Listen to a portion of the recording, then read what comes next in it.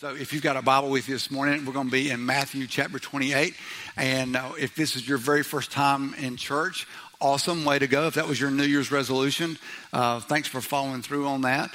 Or maybe you're thinking, I'll find a new church. And maybe you're looking for your sixth church in the last 10 years and you're on the quest for the perfect church.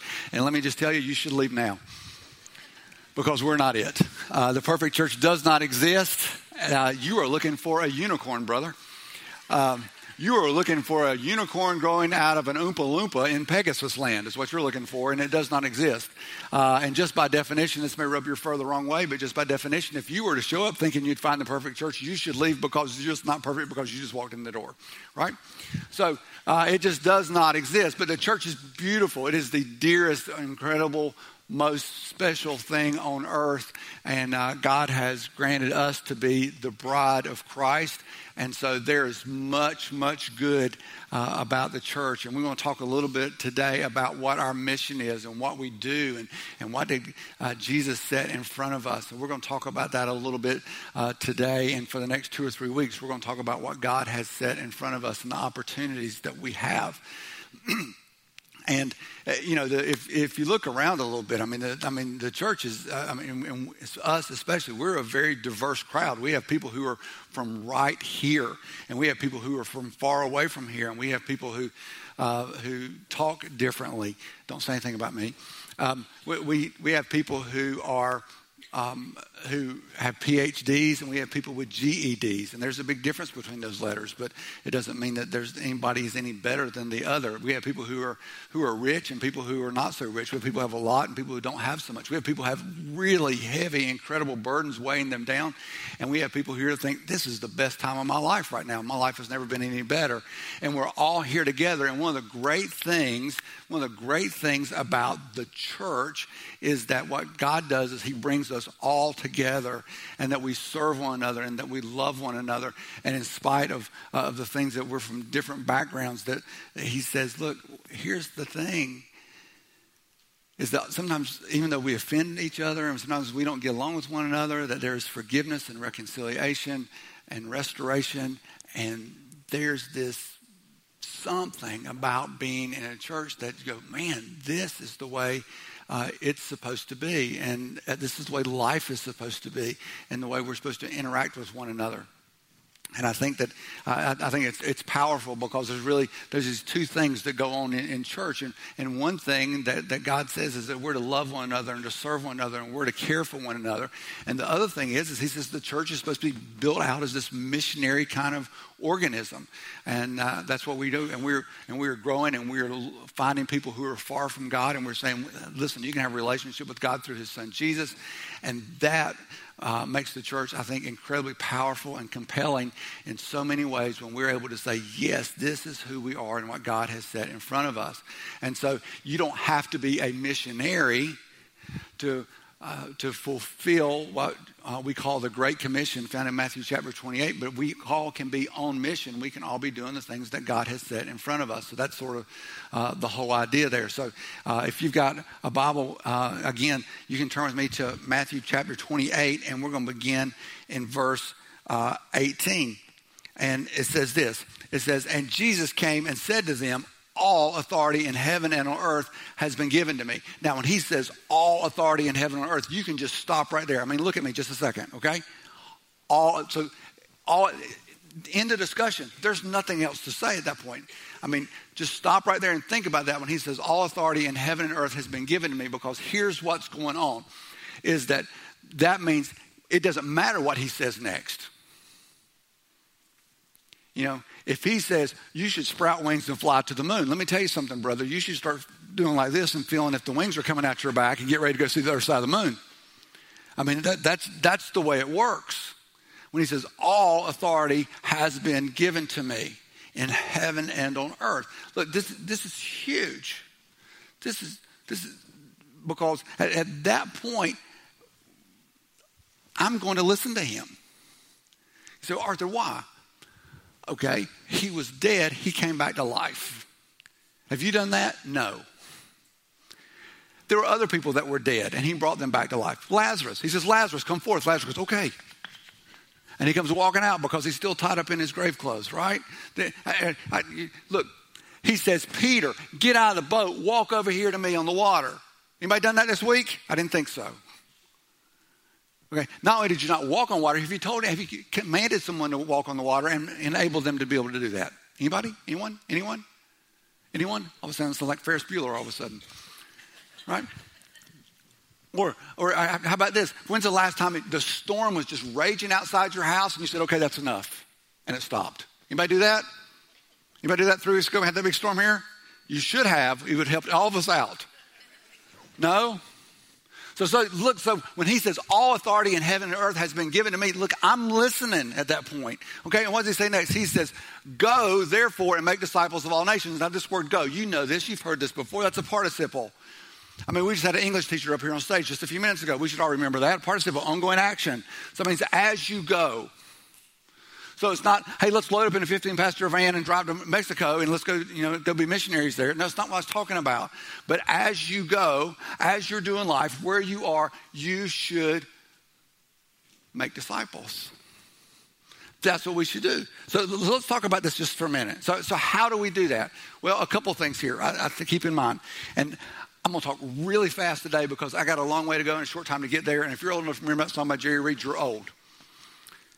All right, so number one, God uniquely wired you. God uniquely wired you. And see, and here's the deal. You see, when Jesus says go, that's your passport. That's your papers. That allows you to travel from one place to another. That's why we're calling this series Passport, because that's what God has done. He says, look, I'm giving you your traveling papers. I'm giving you opportunity. As you go, this is what we do. We're making disciples, right? Psalm 139, for you formed my inward parts. You knitted me together in my mother's womb. Now, my wife and my daughter, they both knit. And when they're knitting, they're sitting here and they got these needles and they're going to it. But the thing is, they're counting. And every now and then they will count the wrong way and they'll have to go back and take a row out and do it again because they miscounted. And so you have to be very exact when you're doing that. So God was very intentional when he knit you together while you were still in your mother's womb. He was very intentional about that. You are the way you are on purpose. God uniquely wired you. He says, I praise you for I am fearfully and wonderfully made. Wonderful are your works. My soul knows it very well. My frame was not hidden from you when I was being made in secret, intricately woven in the depths of the earth. Your eyes saw my unformed substance. In your book were written, every one of them, the days that were formed for me, when as yet there was none of them. So God uniquely wired you, put you together. Now, what does that mean? Well, I think that's talking about your aptitudes. I think it's talking about who you are, that you are the way you are on purpose. Okay, I'll use me as an example. I'm a very loud person. I've always been loud. I was out yesterday afternoon. This happens to me 97% of the time I go somewhere with Lori. I said something to her yesterday. I said, Lori. She goes, shh.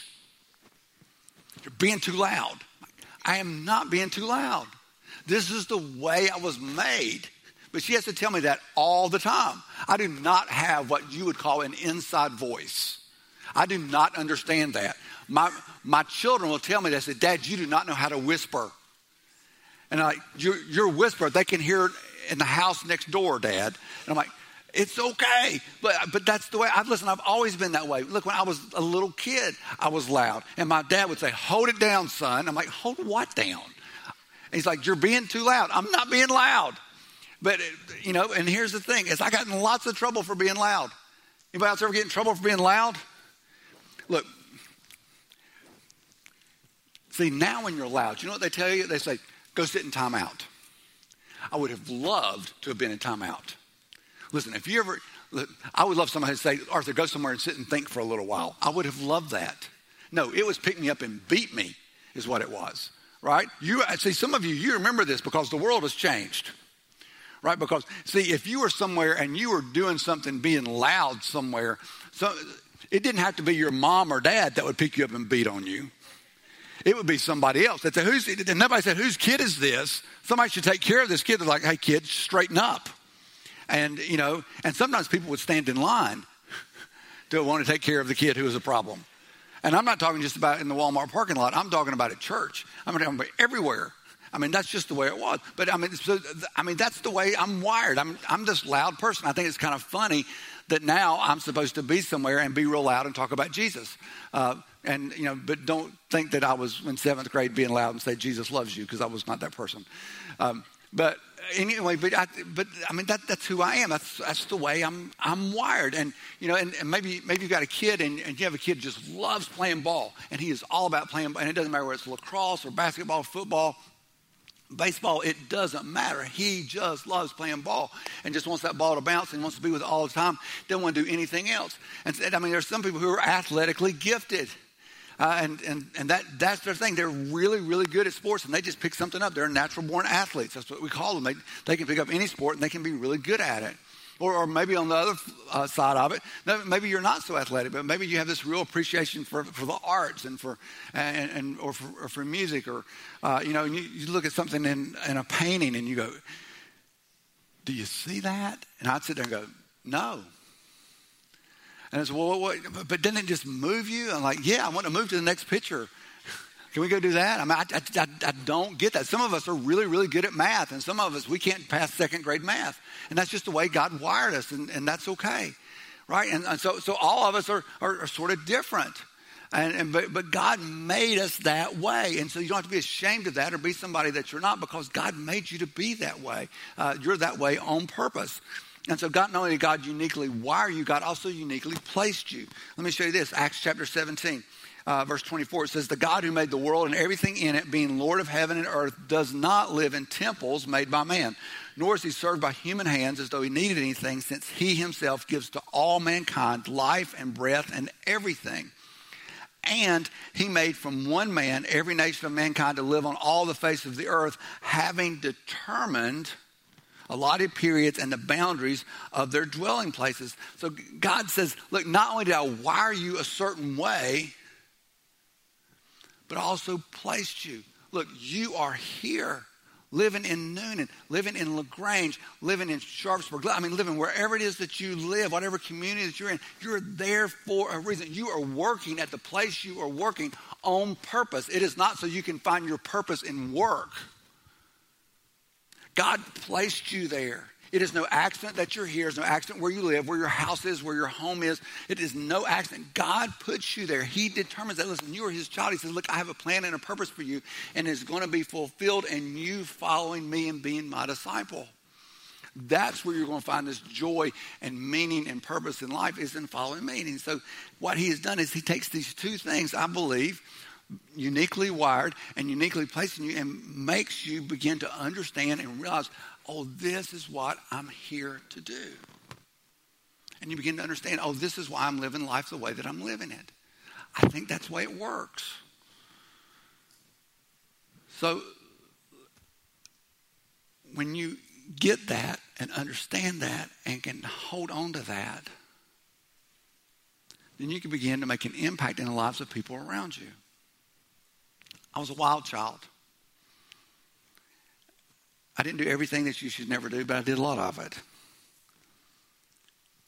I got in a lot of trouble. And there was this guy who was not like me. He was not really good at sports, and he was not a loud, brash kind of person. He was kind of quiet, but there was something that was a little bit different about him. And he asked me one time, he said, hey, do you have a relationship with Jesus? And I said, no, I don't. He said, can I talk to you about that? I said, I would rather you not. And he said, okay. But you know, I remember, and he was someone who was a little bit older than me, and so I was going somewhere, and I was with some friends, and I promised I was not doing anything I shouldn't have been doing, really.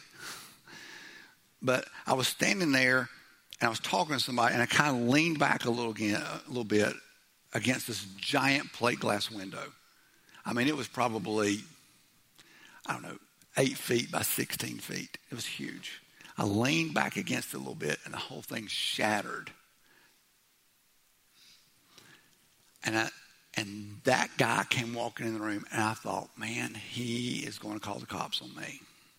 and this is going to be bad, and I'm trying to think how much money this is going to cost me, and all those kinds of things. And he just said, "Are you okay?" I said, "Yeah." He didn't even ask me what happened. And I was like, "You're the first person in my life who didn't yell at me for doing something." And there was something different about him. And part of the reason I'm here today is because he realized that he was uniquely wired and uniquely placed, and God had put him in a certain situation so that he could have influence in my life. I believe that's how it works. Now, it's not just about the way you live, right? Because we talk about lifestyle evangelism. Because you can live the lifestyle. You can live this life that honors Jesus in front of other people. That's great. But at some point, you got to do the evangelism, right? At some point, you got to open your mouth. At some point, you got to say something, right? You can't just, you can't just have somebody come walking up to you and go, "Oh, wow, the way you live is incredible. Tell me how to have a relationship with Jesus." That just doesn't happen very often. You're not going to be at a restaurant ordering some food with your spouse, and the server says, "So can I get you something for my drink menu?" And you go, "Well, no, I don't have anything to drink because I believe that that would be dishonoring to the Lord." And somebody comes in and goes, "I need Jesus." That's not going to happen. It's just not. But at some point, you got to open your mouth. You got to say, "Hey, look, here's the reason I live the way that I live. Here's why I do what I do." Right? So in Romans chapter 10, it says, "How then will they call on him on whom they have not believed? And how are they to believe in him of whom they have never heard? And how are they to hear without someone preaching? And how are they to preach unless they are sent? As it is written, how beautiful are the feet of those who preach the good news." So at some point, you got to say something. And listen, that's where it gets uncomfortable. When you say, "Okay, here's why I do what I do." Here's the why behind the why. At some point, you got to step out and say that. That's going to make a huge difference in the life of someone. Now,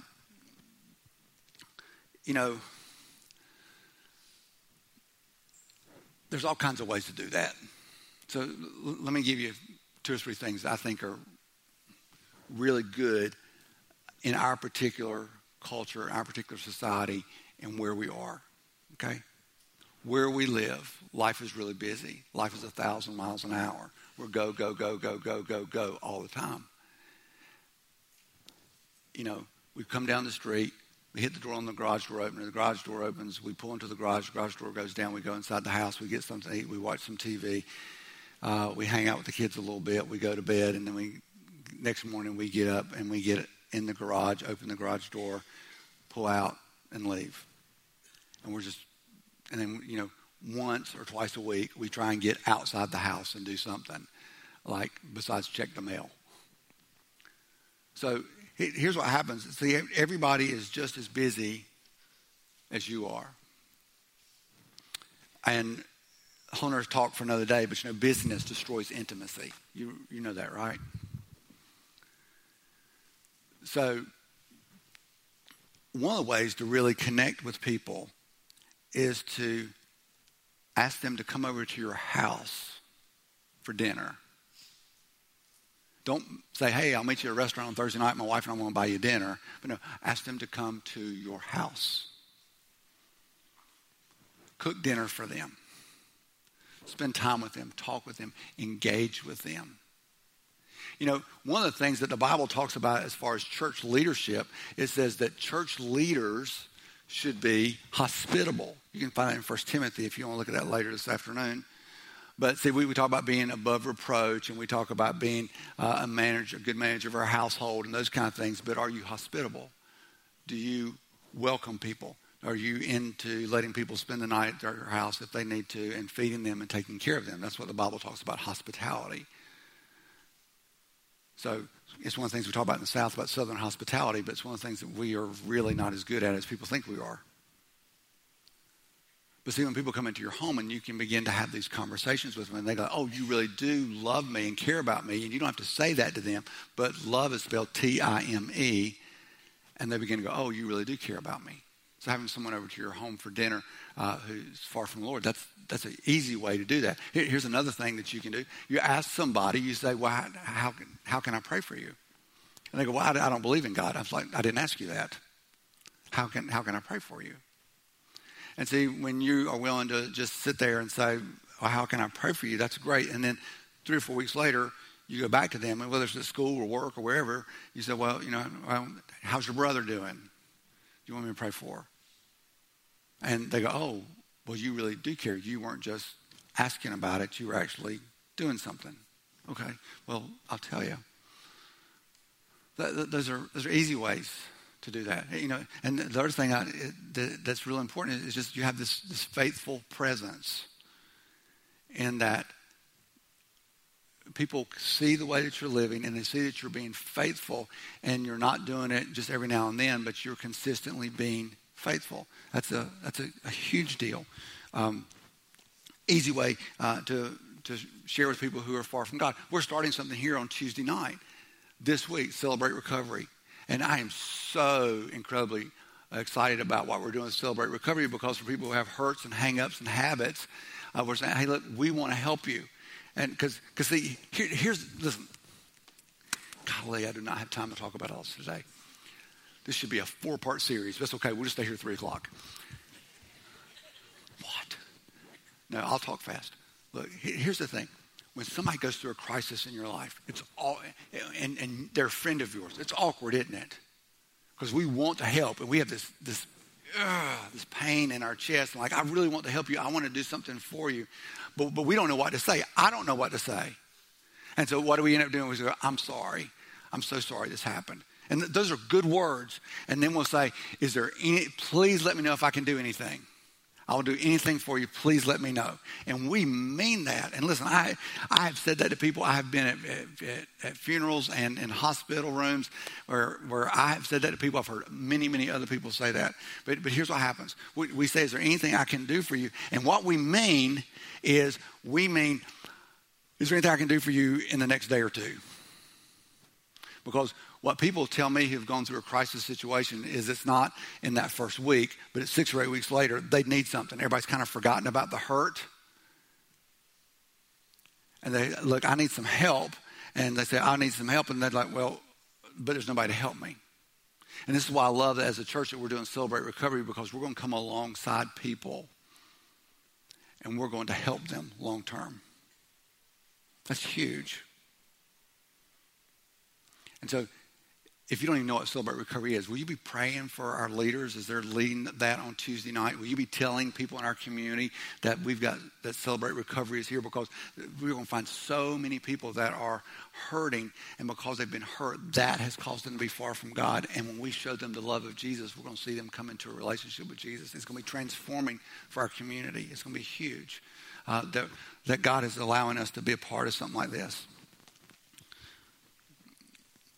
But here's the thing. When you're practicing hospitality, when you're practicing faithful presence, when you're praying for people, see, sometimes we get this thing in our idea, go, man, that guy, he's never going to come into Jesus. He's never. And we see, we're making disciples, not converts. And so but you got to be a Christ follower before you can become a disciple. So it starts with coming to know Jesus. That's where it starts. It's never, let's just do disciples. And it's not, let's just do evangelism. It's both and. It's not either or. We're going to be a reaching church and a teaching church, not one of the two. We're doing both. We're doing evangelism and we're doing discipleship.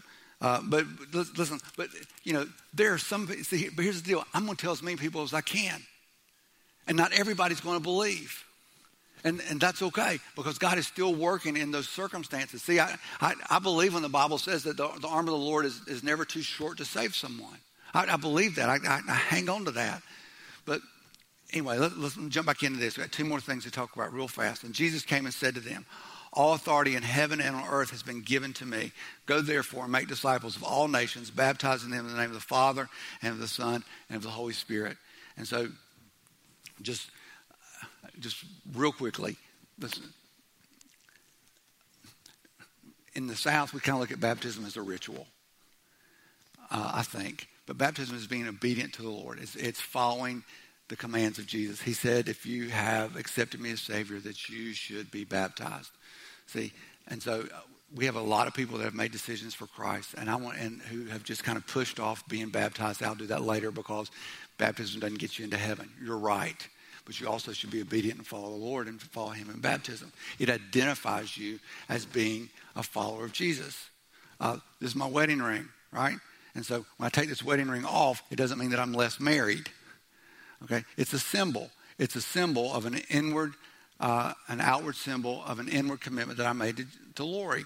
And so when this ring is right here on my finger and I'm with Lori, go, oh, that must be his wife.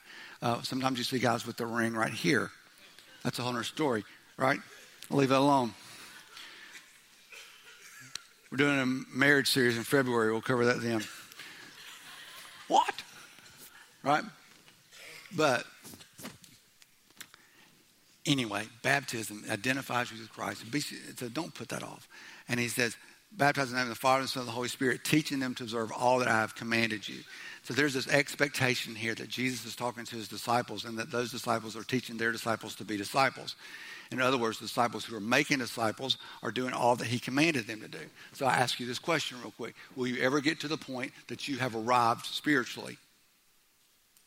No. Thank you for saying that, whoever said it. No, you will not. It's not going to happen. See, if you think you've ever arrived, you will crush yourself under that weight, or you'll become incredibly spiritually arrogant. Because until we get to heaven, our lives are supposed to be marked by confession, repentance, and reconciliation. So here's what happens. Here's what happens. A lot of times we start saying, well, we should just make disciples. And a lot of times the people are saying, we should just make disciples.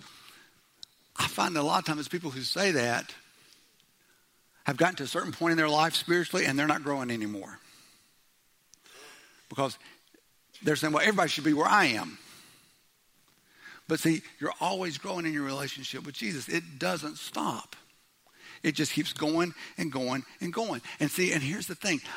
I cannot make anyone be a disciple, and neither can you.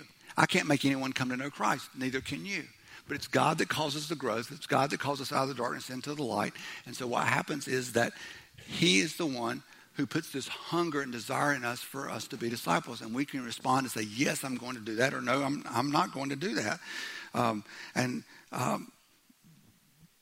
But we've got to be careful about it. We've got to be careful because we've got to make sure that we're growing our relationship with the Lord.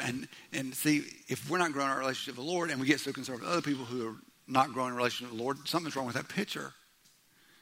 We've got to make sure that we're growing in our relationship with Jesus, that we're growing in as disciples as well, and not say, well, he's not growing. We should do all that. Make sure we're growing too. All right? And there's probably a dozen passages I could take us to this morning, but just one verse from the parable of the sower. And it says from Luke chapter 8, verse 14, as for what fell among the thorns, they are those who hear. But as they go on their way, they are choked by the cares and riches and pleasures of life, and their fruit does not mature. So see, here's what happens. There's some seed that gets thrown into a place, and it doesn't thrive. It doesn't get any deep, and it shrivels. Now, you've probably seen someone who's a Christ follower who got distracted by the cares and the riches and the pleasures of this world, and they were really growing like this in their relationship with the Lord, and they started growing like this. You've probably seen somebody like that. Let me ask you the question. Have you ever seen that person in the mirror? Last thing, and we're done. It says, behold, I am with you always to the end of the age. So Jesus, look. Behold, I'm going to be with you when you do this, as you're making disciples. You're never by yourself. I was on a plane a few weeks ago. I love being on airplanes because when you talk to people on airplanes, they can't leave. So it's like a preacher's paradise, right? Put your seatbelt on. Right? So there's this guy. I'm on the aisle seat because I got long legs and I want the room. And there's a guy there by the window. And I'm sitting there going, I'm sleepy. I don't want to talk to anybody. And I'm sitting there because my theology is God has placed me in that seat And so I should talk to that person. See, because somebody told me a long time ago, said, because somebody said, I was going to talk to that person, but I didn't feel led. I said, no, that's wrong, because God's already told you to tell everybody. It's when does he tell you don't talk to that person? I'm like, yeah, you're right. So I got to talk to this person, right? And I'm like, God, I don't want to do this. I'm not interested. I got other things. I'm sleepy. I'm not a morning person. And so I said, okay, yes, okay. And I got this question I ask people, I say, so you heading home, you headed to work? That's my question. Right? And he says, headed home. I said, great. I said, so what do you do for a living? He says, I'm in IT. Because see, I know what he's going to say next. So what about you? What are you doing? How you doing? I'm a preacher. Oh, God. But see, he knows what I'm getting ready to say. He knows where I'm going. This is America, baby. You know what I'm going to do. Me and him are going to have a conversation. And you say, well, I have a hard time making conversation. Look, you can use that one if you want to. So what do you do for a living? Say, I'm a preacher. Listen, preacher doesn't mean standing on a stage. Teaching means you're proclaiming something. You got something to say. Tell me you're a pastor. You shepherd somebody somewhere, don't you? What do you do? I'm a pastor. And they're like, oh, God. But no, then you can talk, right? Because they're like, but he's going to ask me about something spiritual. And look, all of a sudden, all the awkwardness just disappears, right? But here's what I want you to understand, okay? I believe there is a link between how much you embrace the mission and how much you enjoy heaven. Well, I thought heaven was a place of infinite joy. Yep. I think you'll enjoy heaven more if you embrace the mission more. Because guess what? When you get to heaven, it's not going to look like us. A lot more people from Africa than from America are going to be in heaven. A lot more people from East Asia, China, Korea are going to be in heaven than are going to be Americans. And if you don't embrace the mission, you're going to be kind of like, oh, what are these people doing here? I know you already think that about your brother-in-law, but that's a whole other story.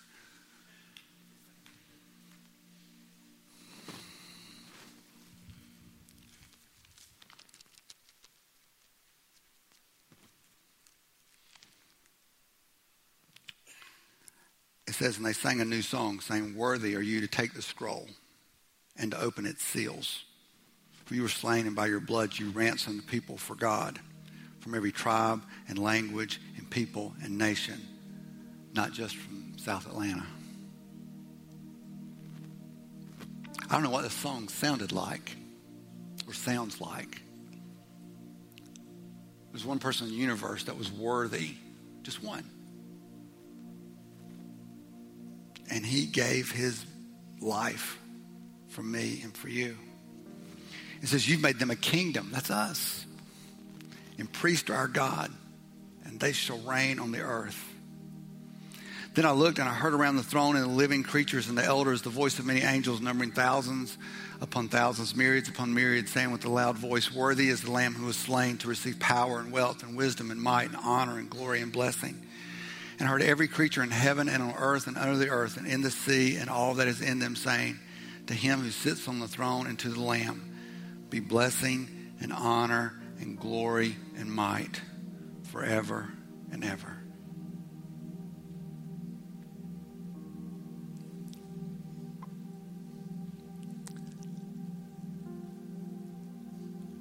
I hope that you'll embrace the mission. I hope that you'll cling to it. Not because you have to, but because you want to. I hope that you'll go. Not because you have to, but because you get to.